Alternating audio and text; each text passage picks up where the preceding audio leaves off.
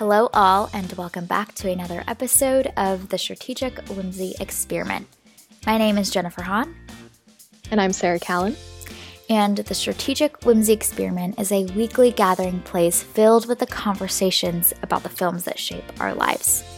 Today, we are going to review the new Apple TV Plus film, the comedy On the Rocks. All right, so Sarah, do you want to kick us off with an IMDb summary? Yes. A young mother reconnects with her larger-than-life Playboy father on an adventure through New York. All right, so in true sweet tradition, let's start off with our summaries for this film. Mine is an adventure sponsored and led by Bill Murray. Yes, indeed, and larger than life was pretty accurate from the IMDb summary. All right, my summary is a lighthearted film to remind us to see and trust in the good in people. Oh, that's nice. Yeah, I feel like my one sentence summary doesn't actually reveal my thoughts about this film, but it is my main takeaway from this movie. That's a good one. Yeah, it made you a little hopeful, in the swirling vortex of doom that is 2020. That's great. Honestly, I'm like, this is so much in contrast with the year that we've had that this was a nice little reminder. Sometimes things aren't as bad as they seem or that you think that they are. Yeah, an important reminder that we probably all need at this point in time. Yeah. So, what were your initial thoughts of On the Rocks? My initial thoughts were like it was fun. I feel like it was really full of just fluff, which honestly, like we were just saying, like I didn't mind because I need some fun. I need something lighthearted right now. I am a big fan of Bill Murray, and I just got a kick out of him in every scene. I loved hanging out with him, but pretty much every scene that he wasn't in, I was bored to tears and just wanted to see more of him again. I think that there were some problematic elements with the storytelling, some of the filmmaking, but on the whole, I thought that it was a lot of fun, and it was nice to just spend some time having fun with characters for a minute instead of watching kind of like the serious stuff that we have been watching a lot lately. It was nice to have a lighthearted film. I feel like you're right. This film is more about the just random moments getting to hang out with these characters, which is like you said, very different from the other films that we've seen where we're just getting like our hearts ripped out of our chests and in a very good way. But it's nice to have a film that doesn't leave you feeling very emotionally drained. I found this film a little bit slow and boring. I think what you said was very accurate. Bill Murray makes this film even remotely entertaining, and I wanted to spend more time with him and his antics. I feel like the film didn't create a lot of momentum or engagement from me as a viewer, and so it was hard for me to continue to stay invested in this an hour and a half journey. And I think there are some films like this where it's just fun to hang out with the characters, and it's not really a plot-driven story, but more of just getting to be with these larger-than-life characters. And I feel like Bill Murray served a little bit of that big personality that we got to spend time with. But on the whole, I feel like the characters weren't exciting, diverse, colorful enough to make that as exciting as I feel like maybe it could have been. There were some fun little whimsical moments, like them driving around in this bright red car, going on this little adventure and detective moment to follow Rashida Jones's husband. But even that, I think, didn't lean into how ridiculous and fun and whimsical that could have been.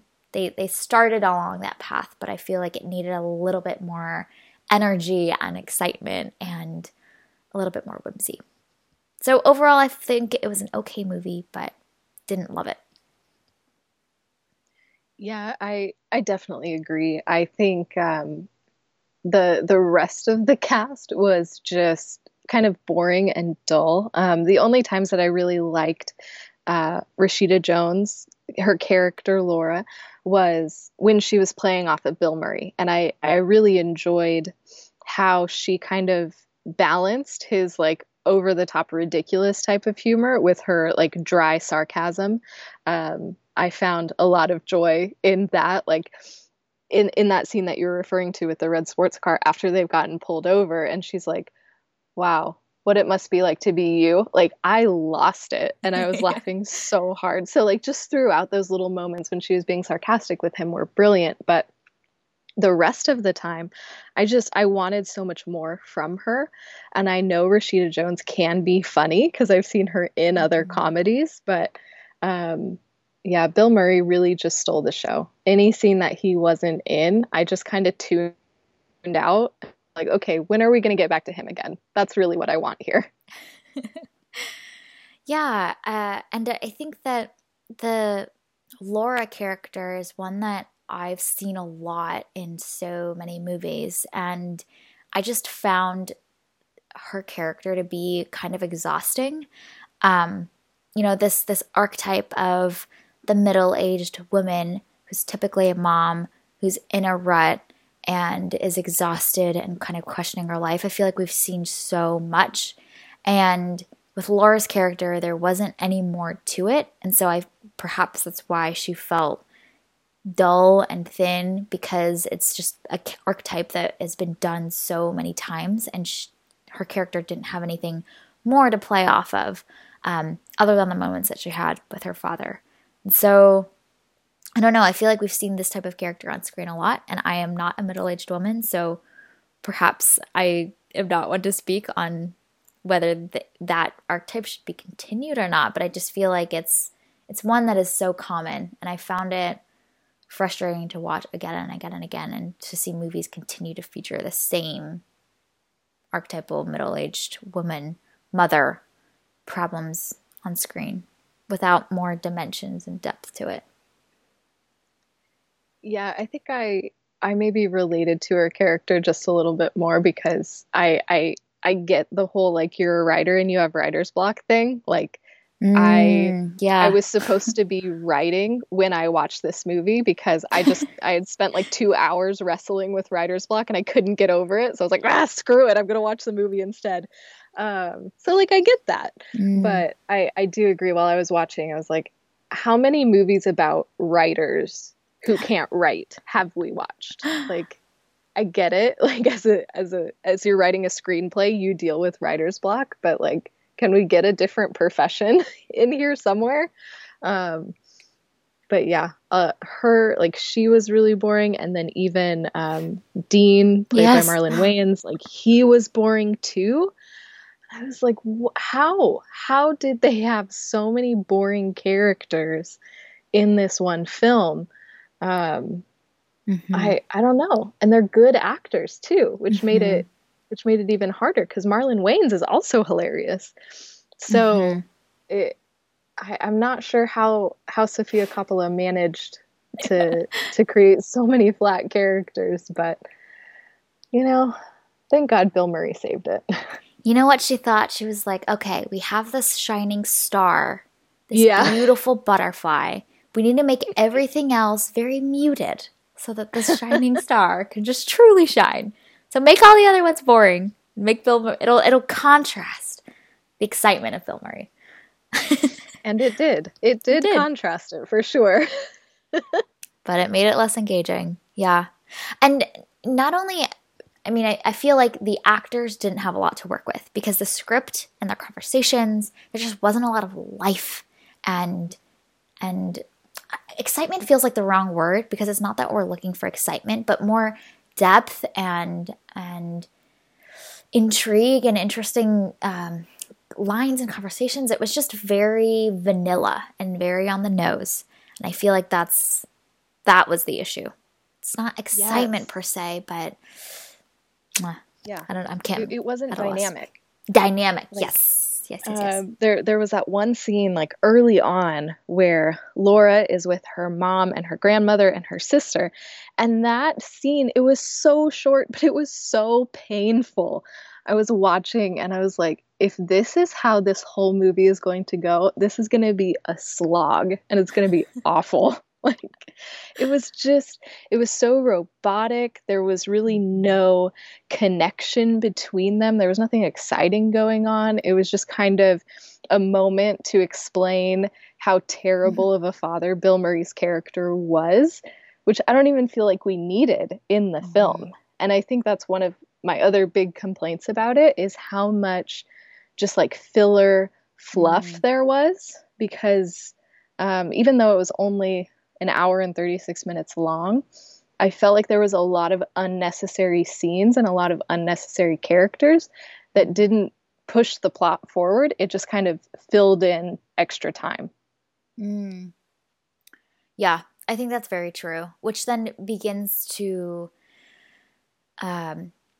fade our interest as the viewers. Like, we just, if we're not on the edge of our seat, growing deeper and deeper and investing deeper and deeper into the characters, we will go the opposite direction, which is getting distracted, and I was, thinking about other things, and it's just hard to keep our attention when we have the scenes that are like, where are the stakes, and how does this push the plot forward in a really interesting way? Yeah, I agree. Yeah, so like one of those that I had a question about was Laura's random friend, or I don't know if she was a friend, random acquaintance, who is constantly talking about her boyfriend issues.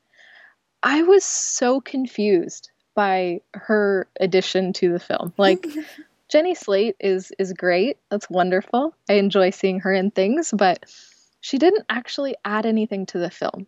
Like, Yeah. that character to me felt like they had more there and then they cut it for some reason, but they just kept the character in to keep the character in. But she didn't actually do much to move the plot forward. She didn't seem to be contributing to Laura's doubts about her husband or contributing to Laura's growth at all. So she was just there taking up space and making noise. Why are you here? I don't understand. Yeah, I agree. But she was so dynamic. Like, every time she came on screen, I was like, what are you going to talk about today? Let's hear it. We are ready for your rant. I feel like in the first opening scene, when you see Laura's character getting the kids ready for school, waiting in line at school, coming home, helping them, brush their teeth, get ready for bed, like that scene where Jenny Slate's character is introduced, I feel like is it works well, because it kind of is showing the emotionally draining environment that Laura often finds herself in, and these like lackluster relationships that she has with the people around her. But Jenny Slate's character comes back again and again. I think she comes back like 3 or 4 times, which was then confusing, because why are we seeing a scene like this again? And it offers nothing else to push the plot forward. Whereas I feel like in that first introduction kind of montage scene, it works to show that Laura is disconnected and kind of surrounded by these moms, and it's draining for her. Yep. Yeah, for sure. And they just kept her going. Yep. Why not have another person just being wild and crazy? And some of her rants too, I feel like it was fun for me to see her on screen, though she served no purpose, because I feel like a lot of her rants, her complaints are pretty accurate with like the middle-aged woman's mentality on energies and vibes. And he was captivated by my idea for, what was it, like soap or something like that, something ridiculous. but I feel like there was something interesting there of like the observations of middle-aged women and the mentalities and kind of making fun of it in a lot of ways that was kind of entertaining to watch. Did you ever see the movie He's Just Not That Into You? Yes. See, she kind of gave me that vibe, like how that whole movie is just like a bunch of vignettes, and sometimes they had like the random intercuts of like random women talking about relationships or men or whatever to lead into the next arc. I felt like that's what she was trying to be in this movie, but it just didn't make sense. No, there wasn't enough for it to connect to the rest of this backdrop that we were getting. Yeah. Yeah. Yeah, it was strange. One of the other moments that I thought was really interesting is when Laura and Bill Murray essentially have the argument when they're in, I think it's in Mexico. And it's the moment where you realize that this film is what we thought was about the relationship between Laura and Dean and, you know, this marriage that she thinks is falling apart, but is actually, you know, her husband is being faithful. And I appreciated that the film did kind of expand out the lens a little bit and show that there's actually this other dimension where the relationship that Laura has with her father is potentially contributing to a lot of the insecurities and doubt and suspicions that Laura has about Dean. Like, it stems from the family life that Laura grew up with and the type of father and the figure of a male that she's seen throughout her entire life. And I thought that added a really much needed dimension and depth to the story and to the message of the film that I thought was a good addition. And I appreciated that kind of slight turning moment that we sense as the viewer of like, oh, I thought this film was about this, but actually it's much more than that as well. Yes, I loved that moment. Because it's true, you know, the baggage that we bring in from our family of origin is really real, and it affects a lot. And one thing that I really particularly liked about that is she made the comment of, like, you didn't even stay with the woman that you left mom for. And I think that is something that is almost never portrayed or voiced in a film, and is something that like a lot of people have dealt with, and like that is a specific type of pain that I don't think is often addressed. But it's true. It is like a deeper level of like, not only was mom not enough, but this woman that you left her for, she also wasn't enough. And I think that was also a really profound moment. And I think it also showed just the talent from both Bill Murray and Rashida Jones to be able to not only have those fun moments together, but to go at each other like that and be that open and honest and show that level of pain and hurt in their relationship. That was one of the best moments of the whole film. Yeah, I agree. And you kind of see the facial expression on Bill Murray as the father. And it's almost like this like wounded dog where you feel for him, and but you also recognize that, and he's recognized that he's made a lot of mistakes and decisions that didn't honor his daughters and his family.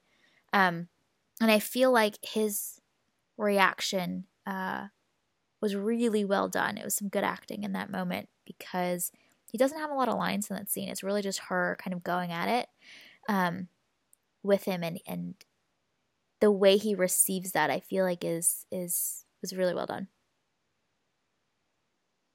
And I loved how strategic that scene was, and how her buildup is to you can't go deaf to the voices of women. You have a daughter, you have granddaughters, you have to hear women, which builds upon that humorous moment earlier in the film where he just like nonchalantly is like, I think I'm going up to women. And it's like just a ridiculous, like, Bill Murray, you're a charming misogynist. It's fine.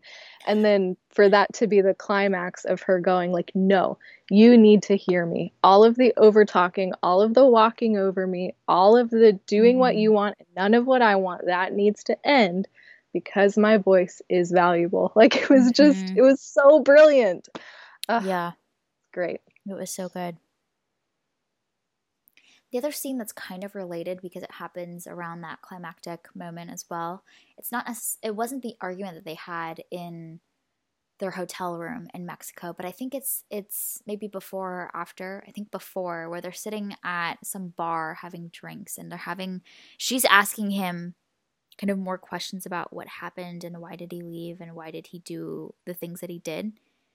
And he says the line, "We all just want to be loved." And he says this in reference to the other woman at the time giving him attention. And I think he calls it the glow. Like he had the glow again. And he had that adoration from this other woman that he wasn't getting from his wife at the time, who was kind of preoccupied with the kids and whatnot. But I feel like that line that he says, "We all just want to be loved," touches so much on a kind of universal human truth that we desire affection and love, and we desire to be desired by somebody else and pursued. And you kind of see that natural human trait just on full display with him. And I feel like it really builds a lot of empathy for us as the viewers, for him and his character as the father, the unfaithful father.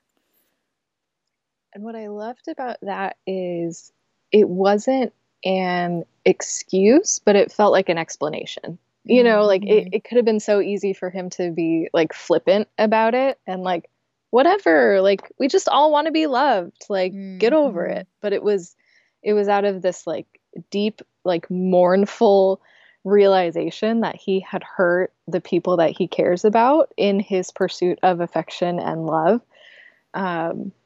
So I think that was another really good twist on a line that could have been kind of out of place or felt, I don't know, mean or harmful.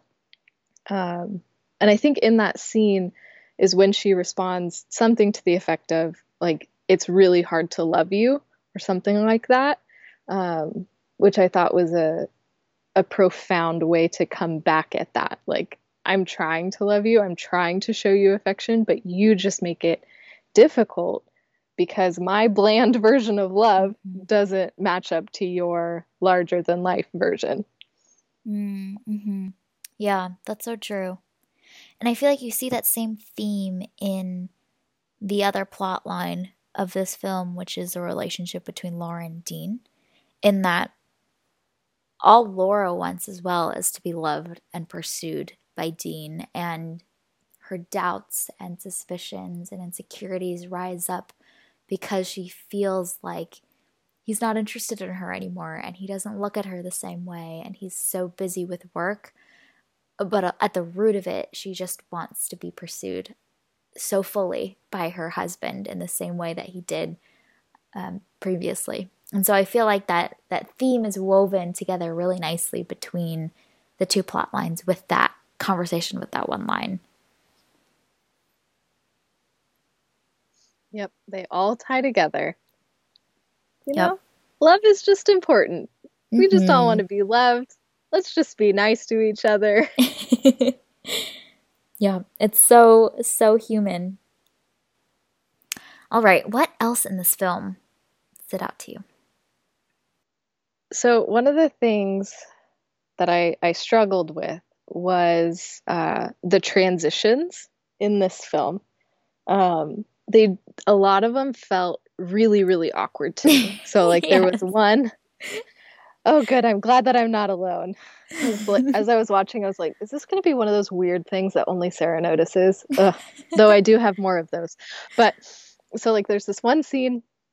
It was after their escapade in the red car, and then they lose Dean, and then they're back at this bar or whatever. And Rashida Jones is having a moment.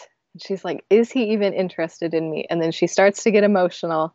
She rests her hand or her head on her hand and like fighting back tears. And then the next shot is her martini glass with a single teardrop falling in and splashing. And when that happens, I literally went, ugh, are you kidding me? Yeah. And then we're not done. We go from the martini glass to a shot of the New York skyline for a good few seconds before then moving to the next set piece. Like, why? That was not necessary. You didn't need the martini glass. You didn't need the skyline. You could have just done a fade into the next scene. Yeah, it was So weird. frustrating. It was super weird. Which I feel like could have worked in another kind of movie where they like really milk that stuff and it's played to be funny and over the top and whatnot. But if I couldn't tell if that was a serious transition or meant to be funny, and I feel like that is where the problem lies. Yeah. And I think you're right. Like if it had been more intentional and we had seen like random shots like that throughout to kind of establish like where we are and where we're going, then it would have made sense. But nope, that just No. happens that one time. And we don't see any more transitions like that again throughout the rest of the film. And what kills me is the single teardrop rippling into the martini glass with a close-up. And we see it's like slightly in slow motion as the teardrop falls and it ripples. But again, that So could bad. work if it was like a little bit more extra and, you know, a little more ridiculous and out there. It's like, okay, like we're going to be really cheesy with this and like lean into it and it's going to be funny. But it wasn't if funny. she had like if Rashida Jones had like one single tear falling on her cheek and then we go to the martini glass, like I feel like that could have worked. But it looked like she was like actively fighting back tears and trying not to cry. And it's just it was just such a bad choice. Yeah. I didn't understand it either. If it was cringy. Yeah, for sure. There was a lot of New York City skyline moments as well. Which a lot of the time, like I don't mind. Like it was kind of fun to be back in New York again. Yeah. And I think movies set in New York just make it so magical and fun. Like I've never been to New York, but it felt like coming home again because so many fun films are just set there. So I loved that like magical feeling, but that one shot of the skyline was just, it was too much. I couldn't handle it. Yeah, it was a lot.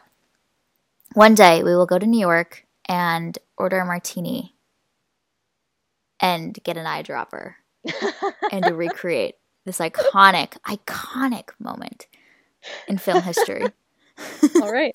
It's great. It's being added to the to-do list.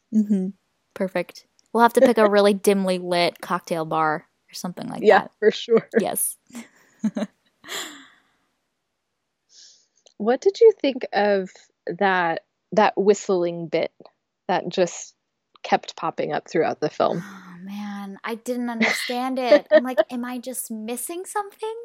Is there some deeper meaning that I'm missing? I feel like there was supposed to be some symbolic thing with the whistling because he mentioned that she could do it in the past and then she can't do it now, and then by the end when they're reconciled together she could whistle magically apparently. But it felt like there was a lot of screen time dedicated to her blowing and him whistling. And I didn't really get it. It felt like, I don't know, I was missing out on some kind of hidden meaning there. I think you're right. Like, I think that it was supposed to symbolize her growth as a person. Like, she was returning to who she used to be, or like she had found herself again after losing herself, or like whatever. But although I don't think that it actually achieved that purpose, there were just moments of it that I thought were just so fun just because like Bill Murray is just there like whistling and like having a great time. And I also love that he was so intent on like, nope, we are going to solve this problem. You are going to be able to whistle. Like, why was that so high up on his priority list? But I think you're right. It was odd. It felt out of place almost, but at least for me, I still found it really endearing, even though it didn't achieve its purpose. I feel like it added a lot of whimsy to his character, especially when, you know, she comes out of her apartment door and he's just like leaned up against his fancy car and he's whistling away in his little blazer and whatnot. Like it added this really sweet, jolly air about him and his character, which I think worked really well. It just felt like they leaned really maybe more heavily into this whistling moment more than it needed to be. And I feel like if they scaled back a little bit, it would have added the right amount that we needed without overextending a little bit too much. Gotcha. Yep. I think you're probably right. But it was fun. Yeah. Yeah. It's too much of a good thing becomes a bad thing. Yes, exactly. Exactly. Speaking of the ending, I'm curious what you thought about the two parts of the ending. One is the conversation she has with Dean, where he's basically like, "You're not boring. I still love you." And then they also the moment where she comes out of her apartment and her father is there waiting after they've just had this really big emotional fight. And they seem to be fine. What were your thoughts?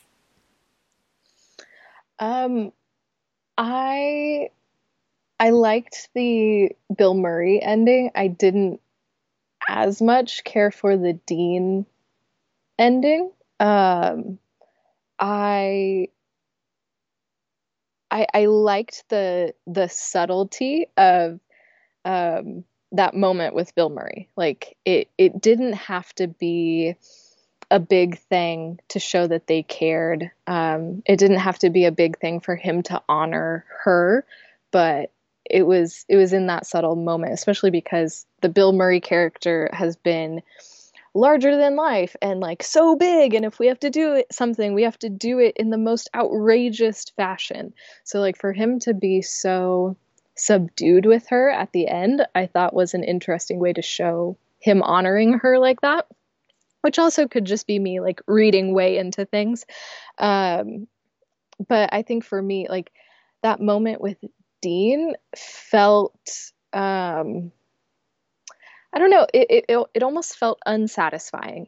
Like it was great that they were both able to connect with each other and presumably grow from that moment, but it didn't feel as like fulfilling or as much closure as I would have liked from that particular interaction. What about you? I like your reading of the final moment with Laura and her father. I actually originally was like, wow, that was fast. Like they've cleared it up, or we went from this big emotional moment to them being totally fine. And I felt that kind of strange, but I actually like your interpretation of it, which is that, she said what she needed to say and communicated what she needed to, and there's not much they could have done to like work through it in the moment by talking through it, other than him just being able to be there for her moving forward into the future. So I liked your interpretation of that. I agree. I think so much of the relationship and conversations between Laura and Dean up until the ending were, again, still so on the nose that the moment they are saying what they're actually feeling, it doesn't feel significant. And I feel like there's also some character development that could have happened a little less seamlessly. Like I feel like they together, or Laura maybe needed to overcome more or work through more to make that coming of age ending feel more satisfying. It's almost like she had all these doubts and she kind of went a little nutso and followed him, and then they were just laughing it off, and it's like, okay, whatever, it's fine. Whereas, I think there could have been more growth that we see, and that we see them work through together. I mean, I don't know. I guess this is a comedy, so we don't need to touch on all of that gooky stuff that we might have in a drama. But I do feel like it's almost like the journey that we went on with the characters was just kind of like brushed aside and laughed off by both the characters at the end in a kind of nonchalant way. Like, okay, we're fine now. I bought you this watch. It's all good. So it didn't feel significant. Yeah, and while they were talking, like in my head I was just going like, that's cool that you guys are like good again, but like who did he think he was kissing in the first scene that started this whole thing? Like I was still stuck on that. Like, okay, buddy, we need to have a serious conversation, cuz like even if you're not cheating on her, you kind of wanted to with somebody. So, let's be honest. But like you said, it's a comedy, so we had to have a happy ending. Yep. This is why, like, you and I view these movies through very specific lenses. Like, I was like, homegirl literally stalked you on your work trip. Yeah. And we ain't going to talk about that at Yeah. all? And maybe work through it a little bit? He's just laughing it off. And he found it cute or adorable or kind of endearing. I'm like, there's some trust issues that probably we should work on a little bit. Yeah, I for sure wanted to introduce them to a marriage counselor. But it goes back to one of the sweet little messages of this movie that I appreciated in our 2020 year of chaos, which is that sometimes people are still just good and they are still just faithful. And it is then, and we can figure out how to trust in that more than, and then letting all of the doubts and suspicions and insecurities kind of like take over our minds and those flames of doubt be fanned by potentially the people around us, like in this case, her father. Sometimes like the confidence in trusting in your relationship can be a really beautiful and good thing. Yeah, and maybe a better reading of this, like the non-Hollywood version reading of this, is like that was their first step toward rebuilding trust. And they're going to go through more moments, hopefully not as dramatic as this particular escapade, as they continue to doubt and then lean in to build trust instead. So like instead of seeing that as like, oh, now they're perfect and going to live happily ever after, like viewing it as that was a step of trust and forgiveness, and they're just going to keep building from here. I like that. That's a good way to see it. Got to bring a little, practicality and pragmatism to ridiculous movies sometimes. Let's go with your interpretation because I like it. Like they're not rushing over it. They're just trying to build bridges. Yeah. Slowly but surely. Okay, it's a good one.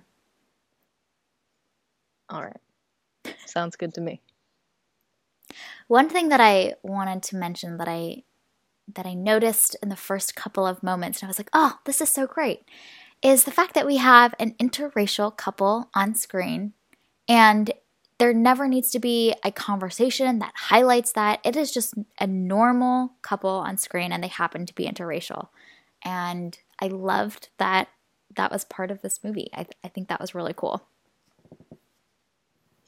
Yeah, and I loved the diversity of even like Rashida Jones's like friend group, and just like seeing the different places that they went. It was eclectic, it was diverse, but like you said, like there was no reason to spotlight it or be like, oh, look, we have the token interracial couple here. Like, no, it's just part of it, and it's part of this diverse family that they are part of, and it's beautiful.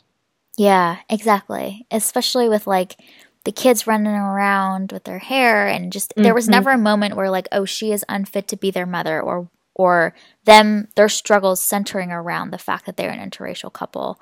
Like I was thinking a lot about The Big Sick while watching this, where we see an interracial couple, but the whole storyline and anchor of the entire movie is the fact that they are different. And we need more movies like this that just happen to have them a couple that it just happens to be different races, and it's just not part of the main storyline or struggle that they need to struggle with as a couple. It's just normalized. Yeah, yeah, for sure. And I kept thinking about The Hate U Give that we just watched, and that portrayal of an interracial couple, and then like when that moment with Bill Murray and Rashida Jones in the red car and they get pulled over, like I was having all kinds of flashbacks to the last few movies that we've watched that were like so serious in these police moments, and then this one took a completely different route. But I did wonder, because Rashida Jones, the Laura character, is mixed, half black, half white, how she felt in that moment. So like even though the focus was completely on Bill Murray, I just kept trying to like see like, okay, what is the emotion? What is the reaction that is happening on Laura's face right now? Especially being like a biracial person, like how did she respond in that moment? But um, you're right. It is interesting how we're portraying different races and the different relationships that they have on screen to each other and then to the world around us as well. Yeah, agreed. And their intentionality with having the kids and how you cast the kids of this family Mm-hmm. and this couple. I'm sure there was a lot of thinking and decision making and intentionality that went into that as well, which are Mm-hmm. just like new things to think about that we because we haven't had as many interracial couples featured in movies more casually like this, brings up some fun new challenges and problems to solve for, which is what do interracial couples between a half black, half white, and then a black man look like? And what is their hair like? And which genes dominate? And what's the diverse spectrum of kids of interracial couples? How do they look? It's fun Mm-hmm. problems. Yeah. And I loved that scene where Bill Murray was with the two kids and like he was teaching them terrible life lessons, and told them that like long hair is better. And Rashida Jones was Yeah. like, no, girls can wear their hair however you want. If you Yes. want your hair to be short, your hair can be short. And it was just this moment of like, wow, don't let other people tell you how you should look. You know, I feel Hmm. like there's been like such a you know, in especially like professional culture, you know, like black women have had to wear their hair a certain way in order to Yeah. be seen as professional. Like there are these weird and unrealistic standards of beauty out there. And it's like, no, Hmm. you have beautiful hair as is. Like your natural hair is gorgeous. You can wear it how you want. Hmm. Yeah, that's so true. That scene was really powerful, especially because both the kids had this big, beautiful head of curls. And Mhm. when their grandfather is telling them long hair is pretty, what does long hair look like when you've got Yeah. this big, beautiful mane of hair? My mind immediately went to um, Bill Murray's character thinking about the traditional long, sleek, you know, straight hair that you see Mhm. on most women that are white or are Asian or things like that. But the big, beautiful curls that Theo was rocking as she was running around, they're gorgeous. And you're right, seeing Laura's character kind of dispel and reject that truth for her children was really great. All right, were there any other weird quirks or things that you saw in this movie? You mentioned earlier that you had a couple of them. Yes. Okay. So, a predominant question that I had, or it's an observation that departs from the norm. So I have follow-up questions. So Rashida Jones is left-handed, and she wears her wrist or her watch also on her left wrist, which is not normal. Typically, you wear your watch on your non-dominant hand. So she kept putting her watch on her left hand, and I wanted to know more. It's like, okay, Rashida Jones, is this like what you normally do? Like, why do you depart from the norm? Is it because that's most people are right-handed, so it's on their left, so you want to fit in? Like, please tell me more about your watch wearing habits. I would like to know. Oh my. This is going high on the list of weird things that only Sarah Cowan notices in movies.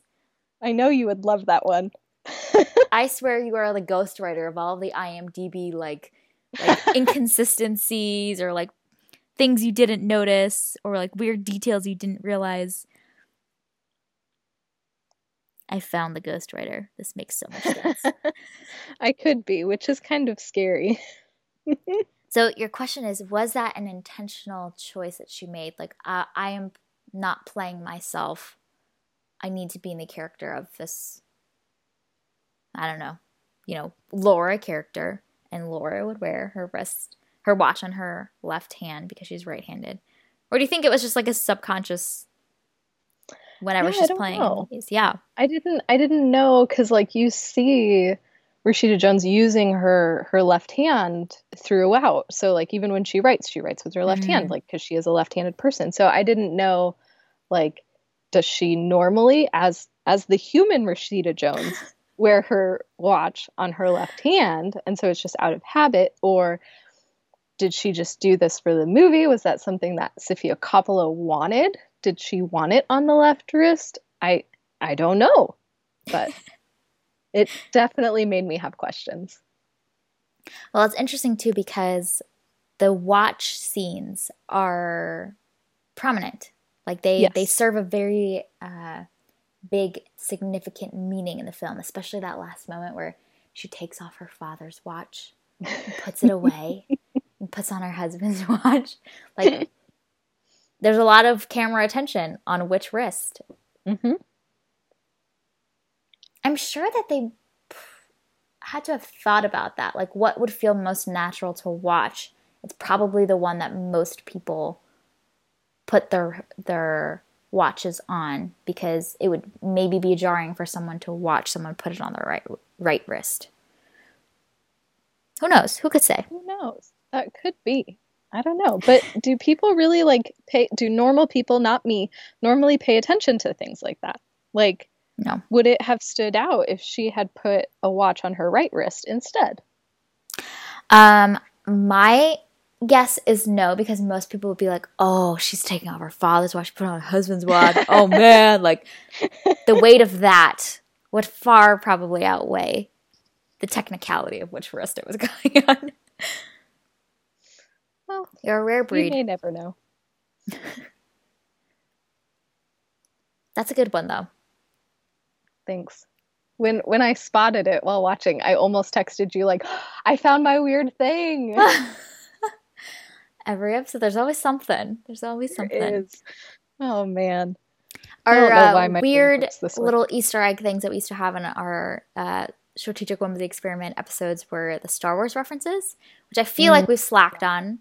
So yeah, we have. It's just been replaced now with the small details that only Sarah Cowan will notice. Oh, Sarah's weird observation. I love it. Trying to think, can we come up with like a Star Wars reference for this movie? That's a great question. Well,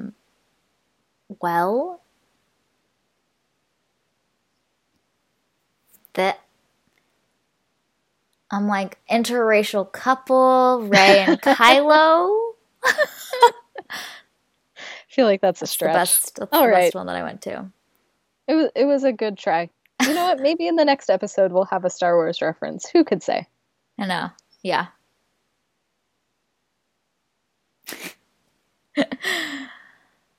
$10 points for the first person that gets to make a Star Wars reference.